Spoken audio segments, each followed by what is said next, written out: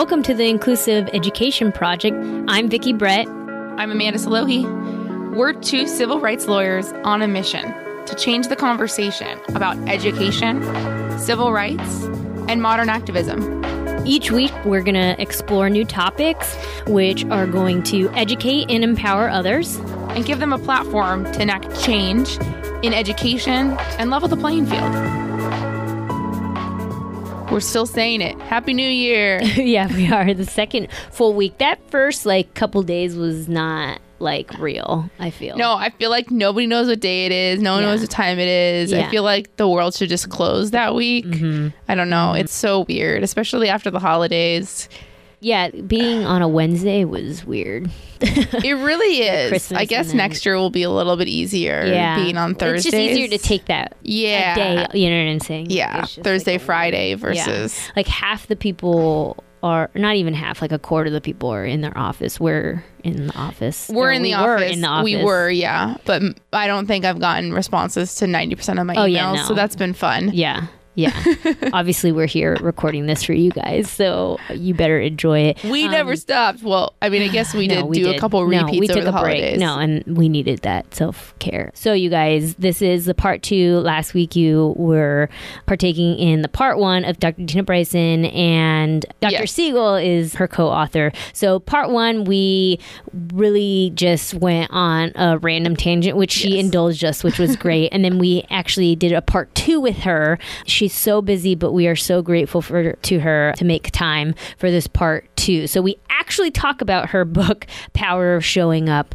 We had already pre-ordered it. And so when we were recording this, we hadn't read it yet. But you guys, it comes out. She's doing her book launch on Thursday the 16th. Yeah, so when you're hearing this, it'll be this Thursday. Yeah, it'll be this Thursday. So it's Get it. Yeah, it's great. You know, we have just such a more structured conversation with her. She talks about the 4 S's that are talked about in the book. So you have safe, seen, soothe, and secure.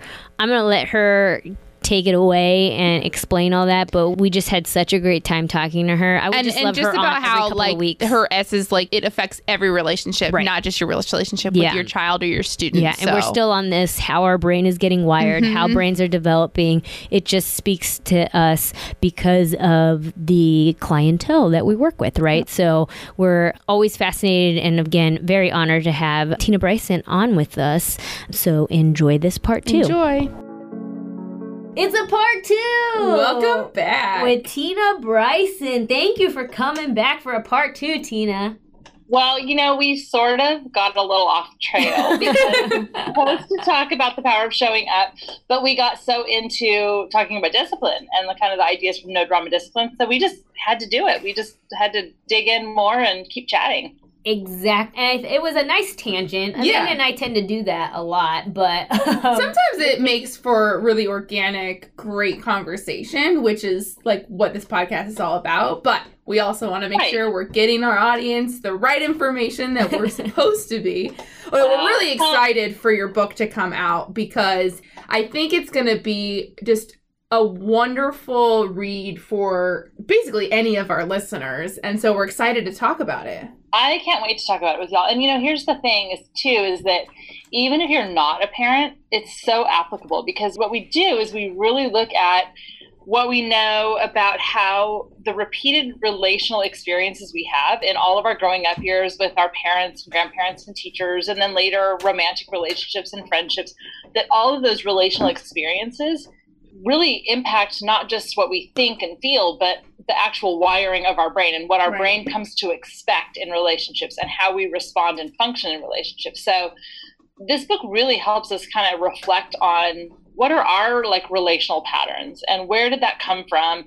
And then how does that impact all my relationships? And so it's a book that's really for any human who has ever had parents or whoever has had a relationship. So which is everybody. Everybody. Yeah. So I mean, even you focus on parenting and, we can get into the science, but there's also a lot of really good practical stuff too.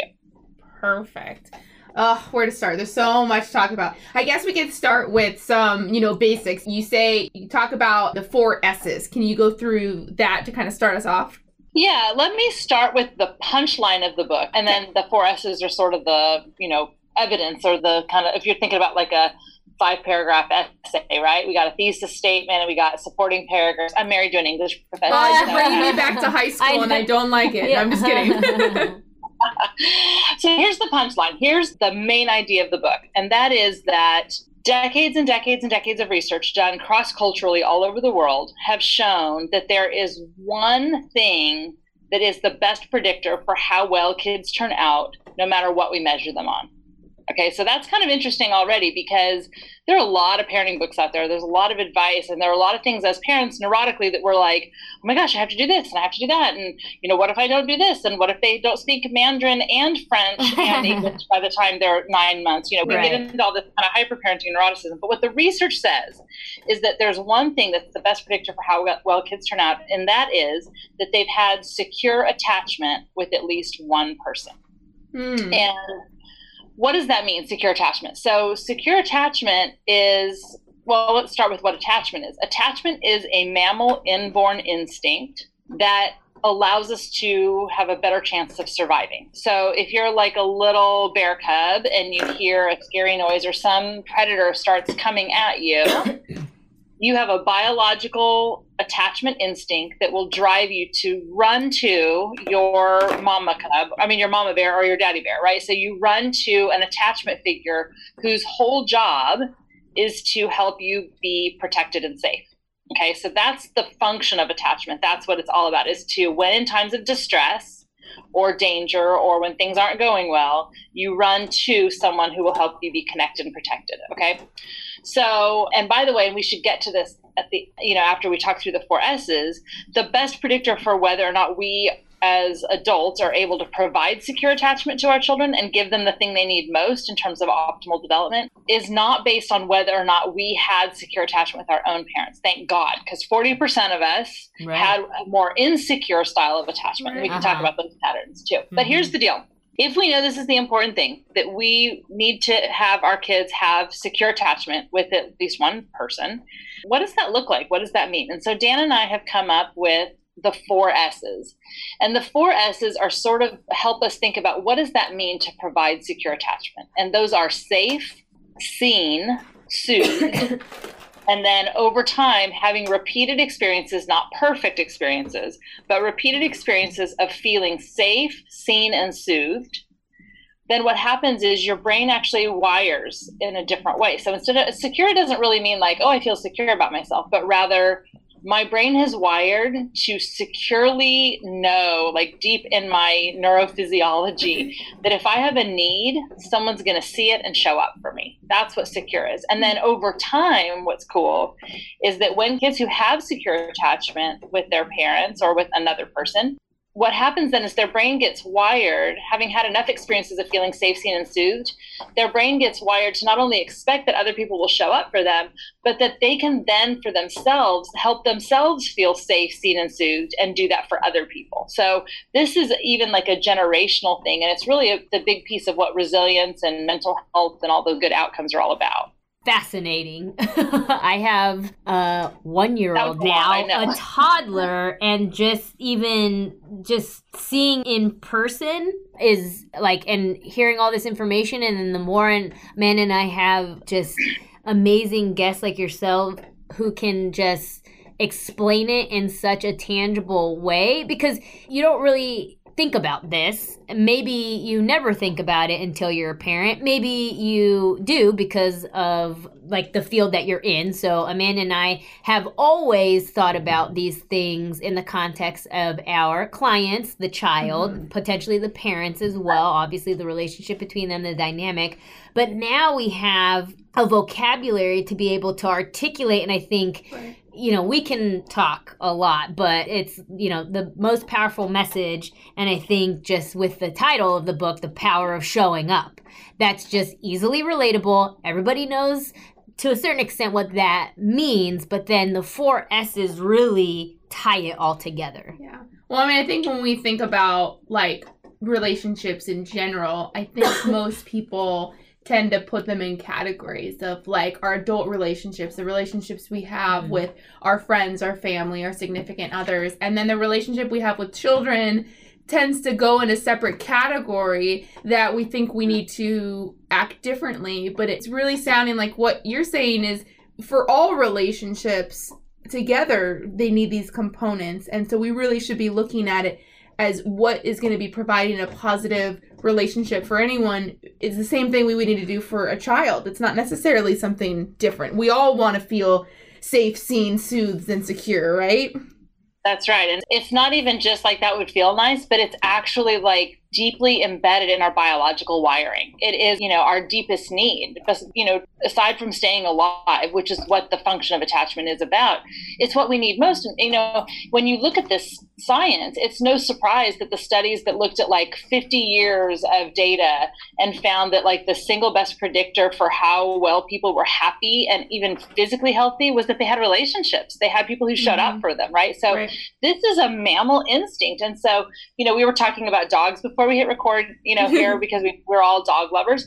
And, when my dog gets freaked out, she comes running, and she wants me to be like, you're okay. I've got you, like that's exactly what we all need. And, some of us grew up in families where we didn't feel safe or we didn't feel seen. Like our parents didn't know us. We didn't feel known, or they wanted us to be something that we weren't. And so they never saw us clearly, or they were trying to always kind of talk us out of what we were feeling, or they never paid attention to what we were feeling. Right. So we might not have been seen at all. We might have kind of grown up more like in an emotional desert where, the family conversations were always about the weather, the neighbors, or, food or whatever. We never talked about an internal life at all. Right. Or maybe, when we reached out to be soothed, our parents berated us, or we were really left on our own to figure it out. Or when we were upset, our parents made us more upset. So we made experiences where we felt safe, seen, and soothed. And how those relationships played out with our caregivers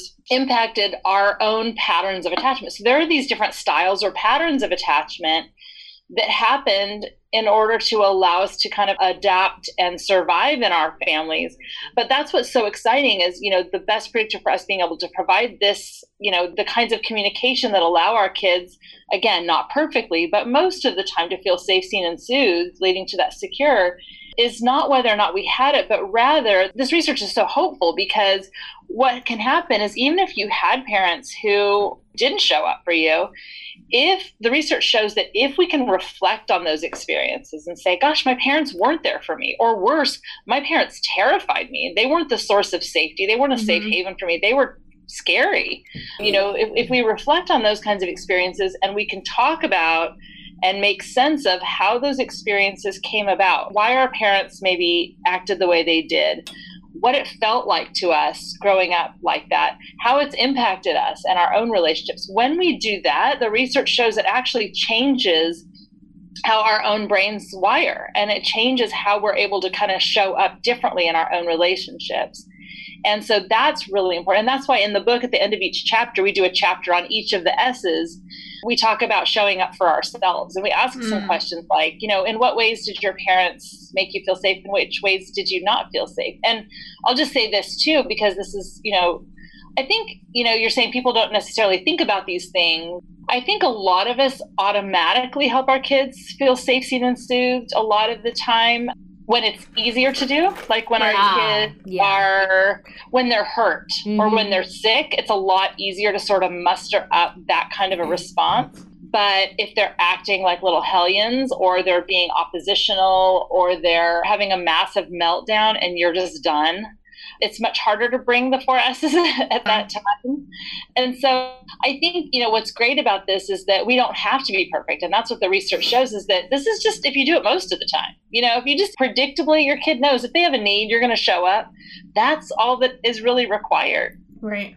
And so I like that you said at the end of each chapter that questions are asked, because my question was going to be, how do you suggest people do that? I know maybe some people in therapy are consistently doing this, but that's great because I love a good book that is able to bring to light or give me the terminology that I can use to express myself to others.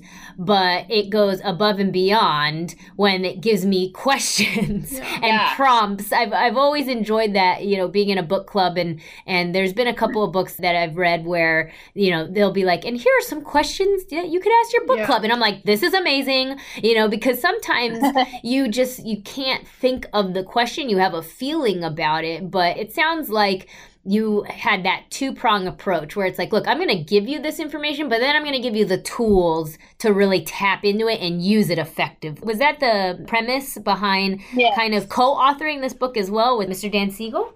Yes. We both have, tons of experience delving into this research, and we're both therapists as well, and we're both parents as well. And what's really interesting is, so like I said, this research, it sounds so like scary and daunting at first. They're like, there's one thing you need to do, right? And if you don't do it, it could be bad. But what the research is really saying is, there are lots of paths of hope that come out of this research. And one is this idea of that self-reflection piece. So one of my favorite terms out of this research is called earned secure attachment. And what that means is that you may not have had parents who helped you feel safe, seen, and soothed most of the time. And it might be interesting for us to talk about some of the other patterns and to maybe get a little bit more in depth into what the 4 S's look like in a moment with a kid.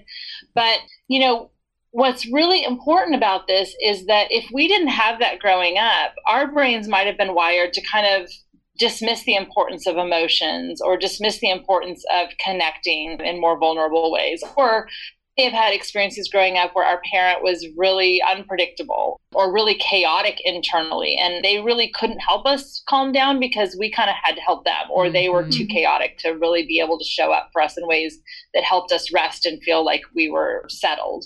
Or worse, we may have had, parents that were frightening, and I want to talk a little bit more about that. But what I want to say about the earned secure attachment is there are different ways to do this. In the research, we call it a coherent narrative. You develop a coherent narrative, meaning you look at what happened and you make sense of it and, take a look at it. You can for sure do that in therapy. And in fact, just as an interesting aside, that's actually the most essential role, and why I think psychotherapy, regardless of the type of approach you use, like if you use more psychodynamic or if you're more CBT or, whatever the approach is, that it's the best predictor for therapy working well is the fit between the therapist and the client. Right.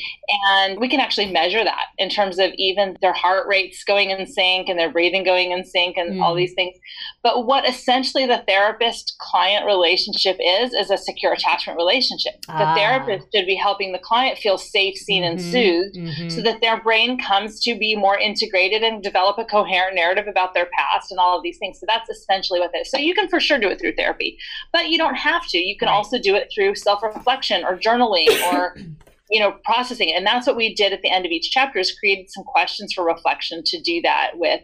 One other just interesting tidbit is that the research shows that if you're in a romantic relationship with, let's say you have a more insecure pattern of attachment, but you're in a romantic relationship with another person who has secure attachment and they give you the 4 S's, that actually the research shows that after about 5 years, you start earning your secure attachment and you start being able to provide those 4 S's. And so this just reminds us that it's repeated relational experiences that change how the brain wires and expects for these. So that leads us to another whole path of hope on this.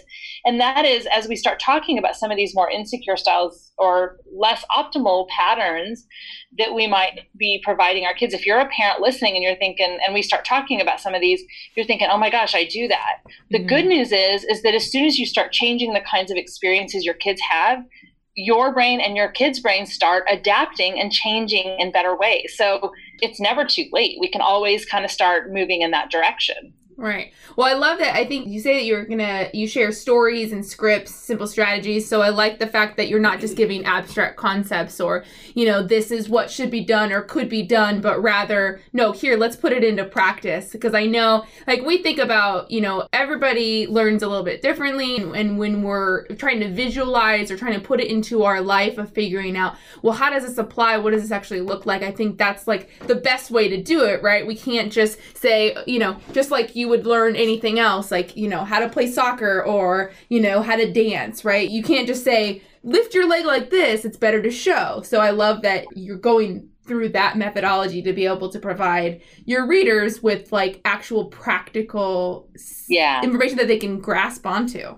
And to continue with your analogy there, the way we learn is also through lots of practice. So, I often think about, like, you've probably seen that little image of, like, in Google Images or like whatever, clip art, where it's like a little brain with like little skinny arms and it's like lifting weights. Yeah. That's right. So I often think about that because, the brain develops what it gets practice doing. And so, every time I, help my kid calm down and he moves back into a state of like more regulated, like handling himself better, or I help him practice asking for something in a more respectful way, or, anytime we as parents want to like parent more respectfully, or we control our temper, those are like little reps. We're lifting little weights to give our brain reps so that that circuitry starts getting stronger. So let me just give a really specific example right out of the SAFE chapter of these practical things, because everyone's like, okay, why do you have SAFE in there? Like, obviously we know we have to keep our kids alive. We know we have to keep them safe. But right. One of the things that's really important to talk about is that, so there are two really practical tips. So every chapter has like 2 or 3 takeaways. And obviously, like in our past books, we have a refrigerator sheet that has like lists all the main ideas so that you can remind yourself, because otherwise it's hard to remember and practice. We pre-ordered it and I already tapped the refrigerator one. Yeah, so... Good. So, the 2 practical strategies at the end of the SAFE chapter, the first one is first do no harm, and the second one is repair, repair, repair. So let me talk about those. So the first do no harm, people are like, why do you have SAFE in there? Well, here's why. As mammals, and this is a little bit hard to talk about because I'm going to be talking about parents who are abusive or where kids are in really, experiences that are very detrimental. And that is that, okay, so we have a biological instinct, right, to go to our caregiver, to our parent, let's just say in this case, when we're terrified or when we're in distress. But what happens if your parent is the source of your terror or the source of your fear? Then it creates a biological sort of paradox and incompatible state. So you've got one circuit saying, go to your caregiver to help you stay alive. And you have another circuit that says, get the hell away from danger. Right. If your parent is the source of danger, it actually creates disorganization in the brain. And this is actually called disorganized attachment.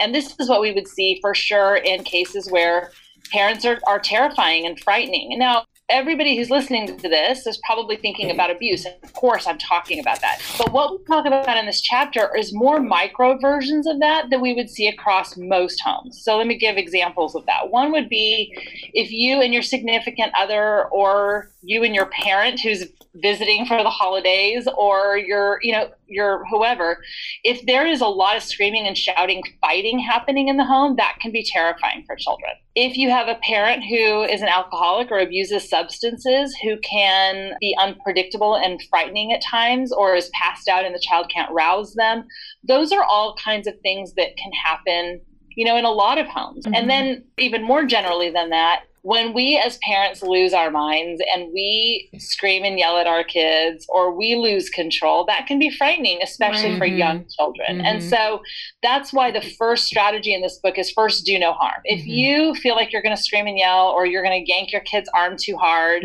or you're being maybe too rough during a diaper change because you're just so frustrated, like, Dan in one of his previous books called Parenting from the Inside Out, which I just love, talks about sort of, first aid, which is like close your mouth, put your hands behind your back, like where you're not going to say or use your hands in ways that are disrespectful to our child's, little bodies. So that first one is just first do no harm. The second one, repair, repair, repair, that's really hard to say 3 times. Repair. You did great. Is that when we mess up, and we all will do it, we will yell at our kids, we will act immature. We, like in No Drama Discipline, I tell a story about how one of my kids, when he was 3, he stuck his tongue out at me, and we had this ongoing battle. And like he had been hitting me and kicking me, and eventually like he stuck his tongue out, and I threatened to remove a body part. I was like, if you stick that tongue out one more time, I'm going to rip it out of your mouth, So I threatened to remove a body part, or there are times I just act really immature. My kid, we have this, it is now referred to as the Yahtzee incident, because I was playing a game with them. They were probably like 5 8 and 12 or something. We were playing Yahtzee, and I don't even know what led up to it, but at some point I ended up throwing the dice across the room. And I was like, oh, you guys are so fun to be with. I'm so glad we did game night.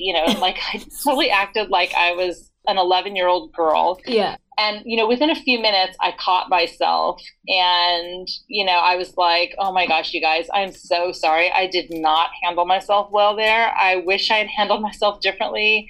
And can you forgive me? And can we just now refer to this as the Yahtzee incident and know that we'll never do this again? So that's the key, is that when we mess up, it can actually be valuable as long as we repair. We go to them and we say, I didn't handle that well. I'm sorry. That was frightening for you, or that really hurt your feelings, or, how can I make things right with you? And so we go and we repair. And when we do that, it actually creates more connection and closeness. It models for our kids how to make repairs themselves. And it allows them to have a wider window of tolerance for conflict in relationships. I mean, if your relationship with your child was perfect and lovely all the time, and then they went out into the world, like the world would be terrifying for them. So they learn then to face that challenge of like, there's conflict and we fight, and I don't like how she's talking to me or how she's acting, and we're not getting along right now. And I just learned it's okay, and we made it through. And so I can learn to tolerate conflict in relationships. And learning also that it's okay to feel emotions too. And it's not that it's bad to feel emotions. It's where do you take the emotions, and how do you, it's okay to feel angry sometimes. It's okay to feel stressed out, to feel upset, to feel mad, to feel happy. But it's how you then react. So I think that's important too, because I think a lot of people are very careful not to show too many emotions to their children. But then the children, they grow up and they think, the easiest example is like boys don't cry, right? But then there's even more so like, well, we can't get mad. And then that's when you start getting teenagers that hold everything in and they don't express their feelings. And that can lead to very dangerous events. Or even just in normal life, even if it doesn't go disastrous, they go out to their, adult life, and then that's going to affect their relationships because they don't think it's okay to express, you know what? I'm mad right now. You made me mad. But then where do we go from here? How can we repair? That's so key what you just said, because think about all the times, and here's like something we're all guilty of, is like our kid will express an emotion and we try to talk them out of it, or we tell them they're wrong to feel that. We tell them, you can't do that. And they don't understand that we're like, they don't, unless we say it's okay to be mad, but it's not okay to hurt somebody. Right. When we can't do that, they really can internalize that's a dangerous feeling to have. And I think in our society right now, we're in a mental health crisis. We truly are. The rates of anxiety, depression, and suicidality among our young people is terrifyingly high in a way we've never seen in history. And I think a piece of that, I think sleep has a lot to do with it, and technology. There's a bunch of things that can go into that. That's a whole other talk. But I think that one of the things that has happened is this generation of parents that does so much hyper parenting, where we make sure our little darlings don't have any little bumps in the road every second, and we make sure that their lives are perfect and totally enriched and, all of that. The problem is, I think our society has pathologized healthy human emotions. So like if a kid feels anxious about something, they think wrong with them. And I'm like, well, tell me about what you're anxious about. They're like, well, I have a test tomorrow, or I have to get up and talk about, the state of California tomorrow in an oral report. I'm like, oh, well, that's actually really good that you feel anxious, because that's what your body's supposed to be telling you. Right. This is something good and uncomfortable. I'm not sure how this is going to go.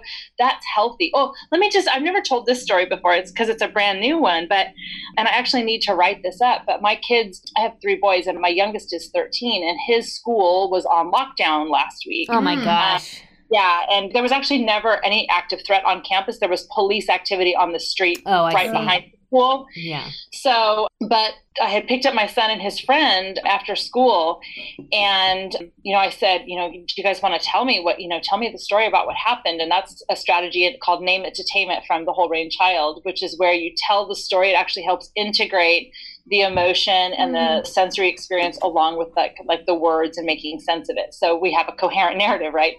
So I was like, tell me what happened. So they kind of told me what happened. And they talked about how some of the kids were crying and some of the kids like just shut down and wouldn't talk at all. And I was like, well, what about you guys? What was your experience? And they talked about how they were shaking and they felt sweaty and really panicky. Yeah. And I was like, that is so awesome that your bodies did that. Do you know why? And so we started talking about how first of all, the school, they were like, well, the school overreacted. They made us all afraid when there wasn't really an active threat on campus. And I was like, I know, but isn't that awesome? Because the school overreacted to make sure you were safe. Like everyone knew what to do. And so the adults knew how to keep you safe. And that's so great. I'm so proud of that was all handled. And then I was like, and for you guys, like, and so I started explaining that when we experience that there's a threat, our bodies and our nervous systems take over in order to keep us safe. And I was like, when you're sweating or shaking and your heart's beating fast and you're feeling tension in your muscles, that is awesome that your body knows what to do to mobilize you to help you feel safe. Right. And then I started telling them about how, like, if you're a gazelle in the jungle and lion chases you and you get away and you survive, they don't need to go to therapy and deal with PTSD. Right. What they do is they go and lie in a safe place and they actually start trembling and shaking to release all that nervous system arousal, and then they can get up and go. So I told the boys, I was like, if you need to cry a little bit or shake and sweat, just let yourself do that and thank your body. Be like, thank you, body, for taking care of me and for, knowing what to do. And I was like, that was really awesome that you knew what to do. So I think just going back to that idea that, having reactions and having emotions is healthy. We have to communicate that to kids. And when we give them relational experiences where they're saying, oh, I'm afraid that there's a spider in my room. And we go, well, you know what? There's spiders everywhere in the world. Like, you're just going to have to get used to it. Right. We dismiss it. Yep. Or they say, they're like nervous and we're like, you have nothing to be worried about. Why are you so upset about that? Like, it's not a big deal. When we give those kinds of responses, we communicate to them, I'm not really interested in that. You're too overreactive. Like, your emotions are silly. And so they internalize that. And then when they're teenagers, by then they've learned, I'm not going to share anything with her because she doesn't take it seriously. She doesn't listen. I don't feel seen. Right. I'm so curious about teens. I've been reflecting on, they appear as adults, but they are still developing that part of the brain. And I think a lot of the parents that we see, that are in crisis because their child is in crisis, aren't really trying to think of them as that baby, right? That this is the first experience they've had with feeling overwhelmed, with some type of anxiety in school. They physically cannot get out of bed. And it's like, well, you got out of bed every other day, and it's like, I think everyone could benefit from taking a beat, because that, don't worry about it, is a script, right? And not even hearing the person and just saying, I know that is scary, but let's go see, where the spider went, or, something along those lines. And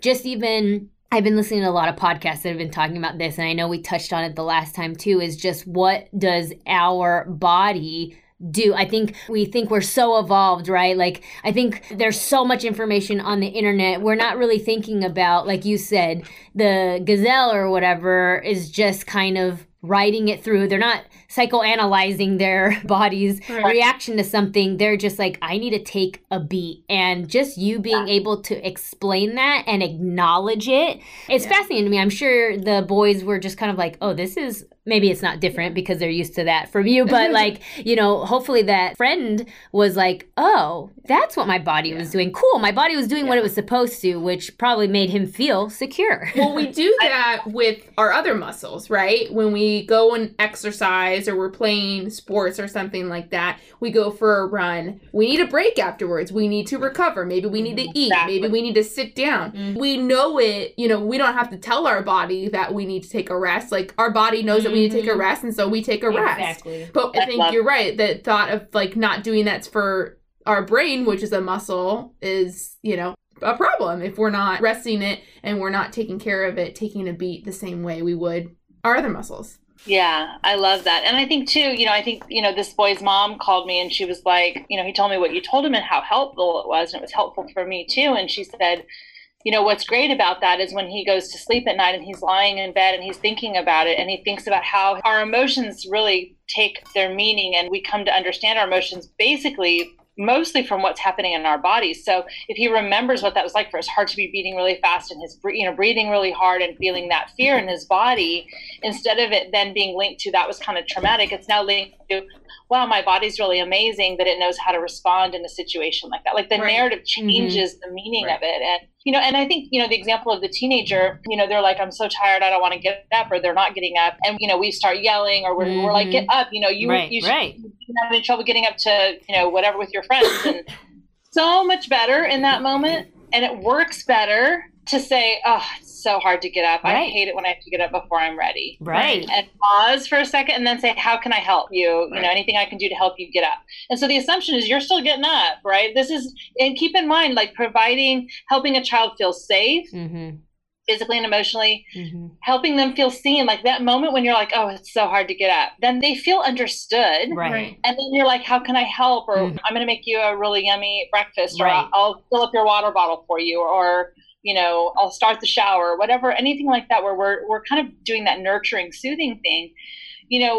All of that is so much better for the relationship for sure, but it's way more effective too. It just works better. And so I think, this is not about being permissive. When we talk about the 4 S's, people sometimes assume that this is about being permissive and just like being like, oh, you're so, like you're in a bookstore and your kid starts pulling all the books off the shelf. You're not like, oh, you're having such a hard time. You let them Tasmanian devil and knocking. Like, that's not what this is about. In that moment, you can say, I see you're real, you would stop their little bodies. You would say, you're having such a hard time. You're so mad. I will help you. And let's go calm down. And you move them away from the books. And then you say, okay, now they're calm. You're like, we kind of left some distraction up there. You pulled a lot of books out. Do you think we should go back up, or how can we make it right? Or, those kinds of things. So we are holding kids accountable for their behavior. Did I tell the story last time about my son not wanting to get out of the bathtub?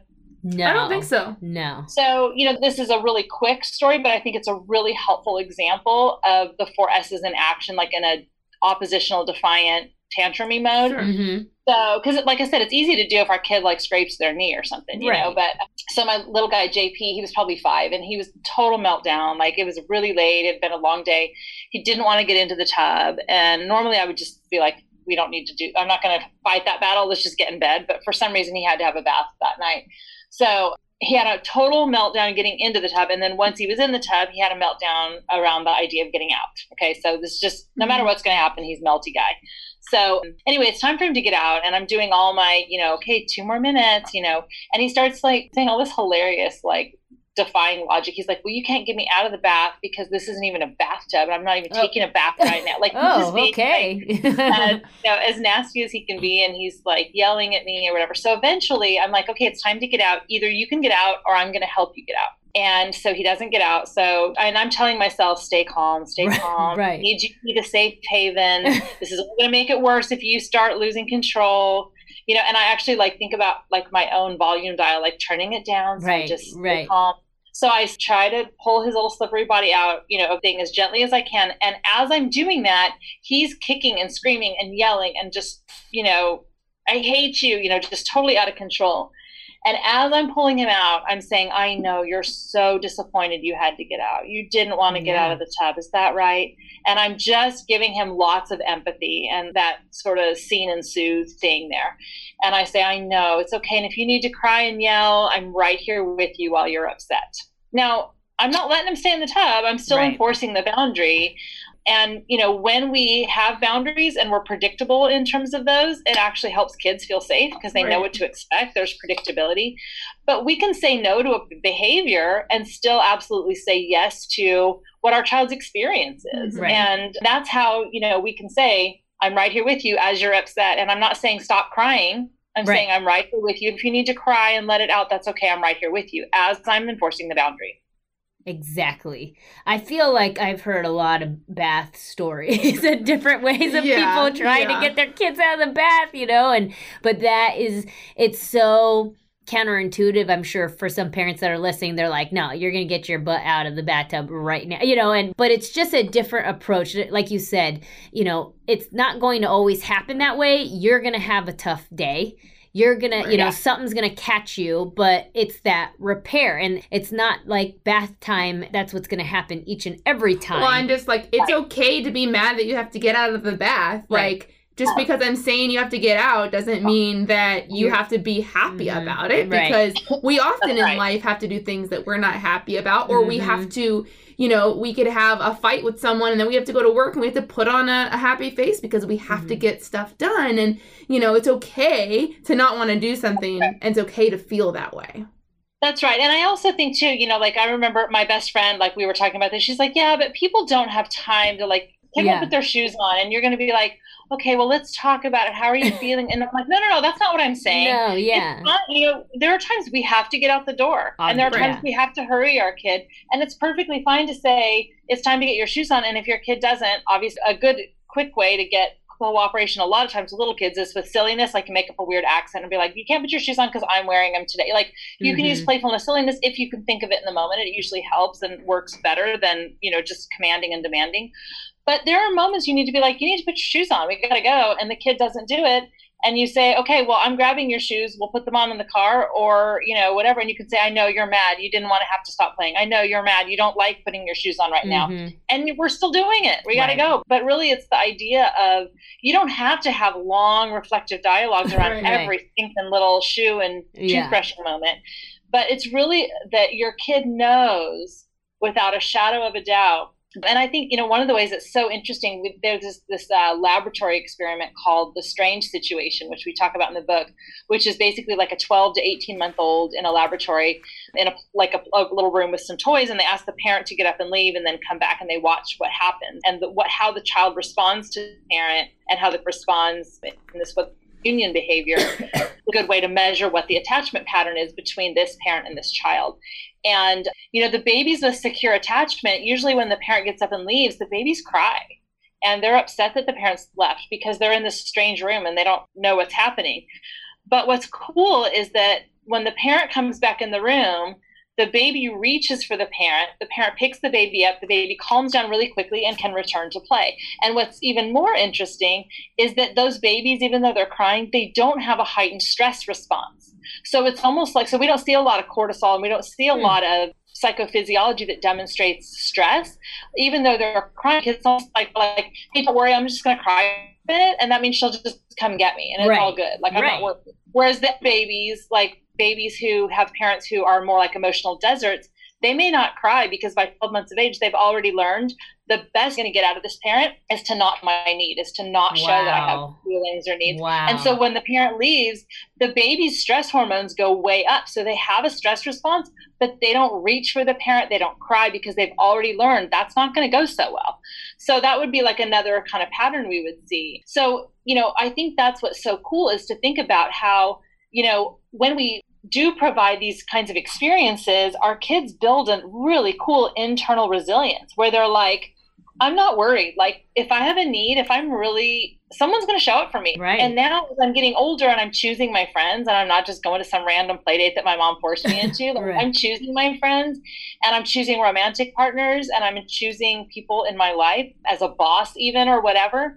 I'm going to choose people. I really expect people to show up and to be predictable people. And so they're going to choose those kinds of relationships. And then they're also going to be able to help themselves feel, you know, be safe, seen, and soothed. And that's just one other thing I want to say quickly about the adolescent period is that, you know, things start shifting in adolescence. Their attachment figures sometimes also more and more come to include peers and significant others, romantic partners. But our adolescents and our spouses and our best friends and our siblings, as adults, we all need to feel the 4 S's. And so, you know, with teenagers, like an example is like, let's say you have a teenager who does something really unsafe. Maybe you found out from were driving too fast, or maybe they came home drunk, or, you know, they did something that was really stupid, that was risky. Right.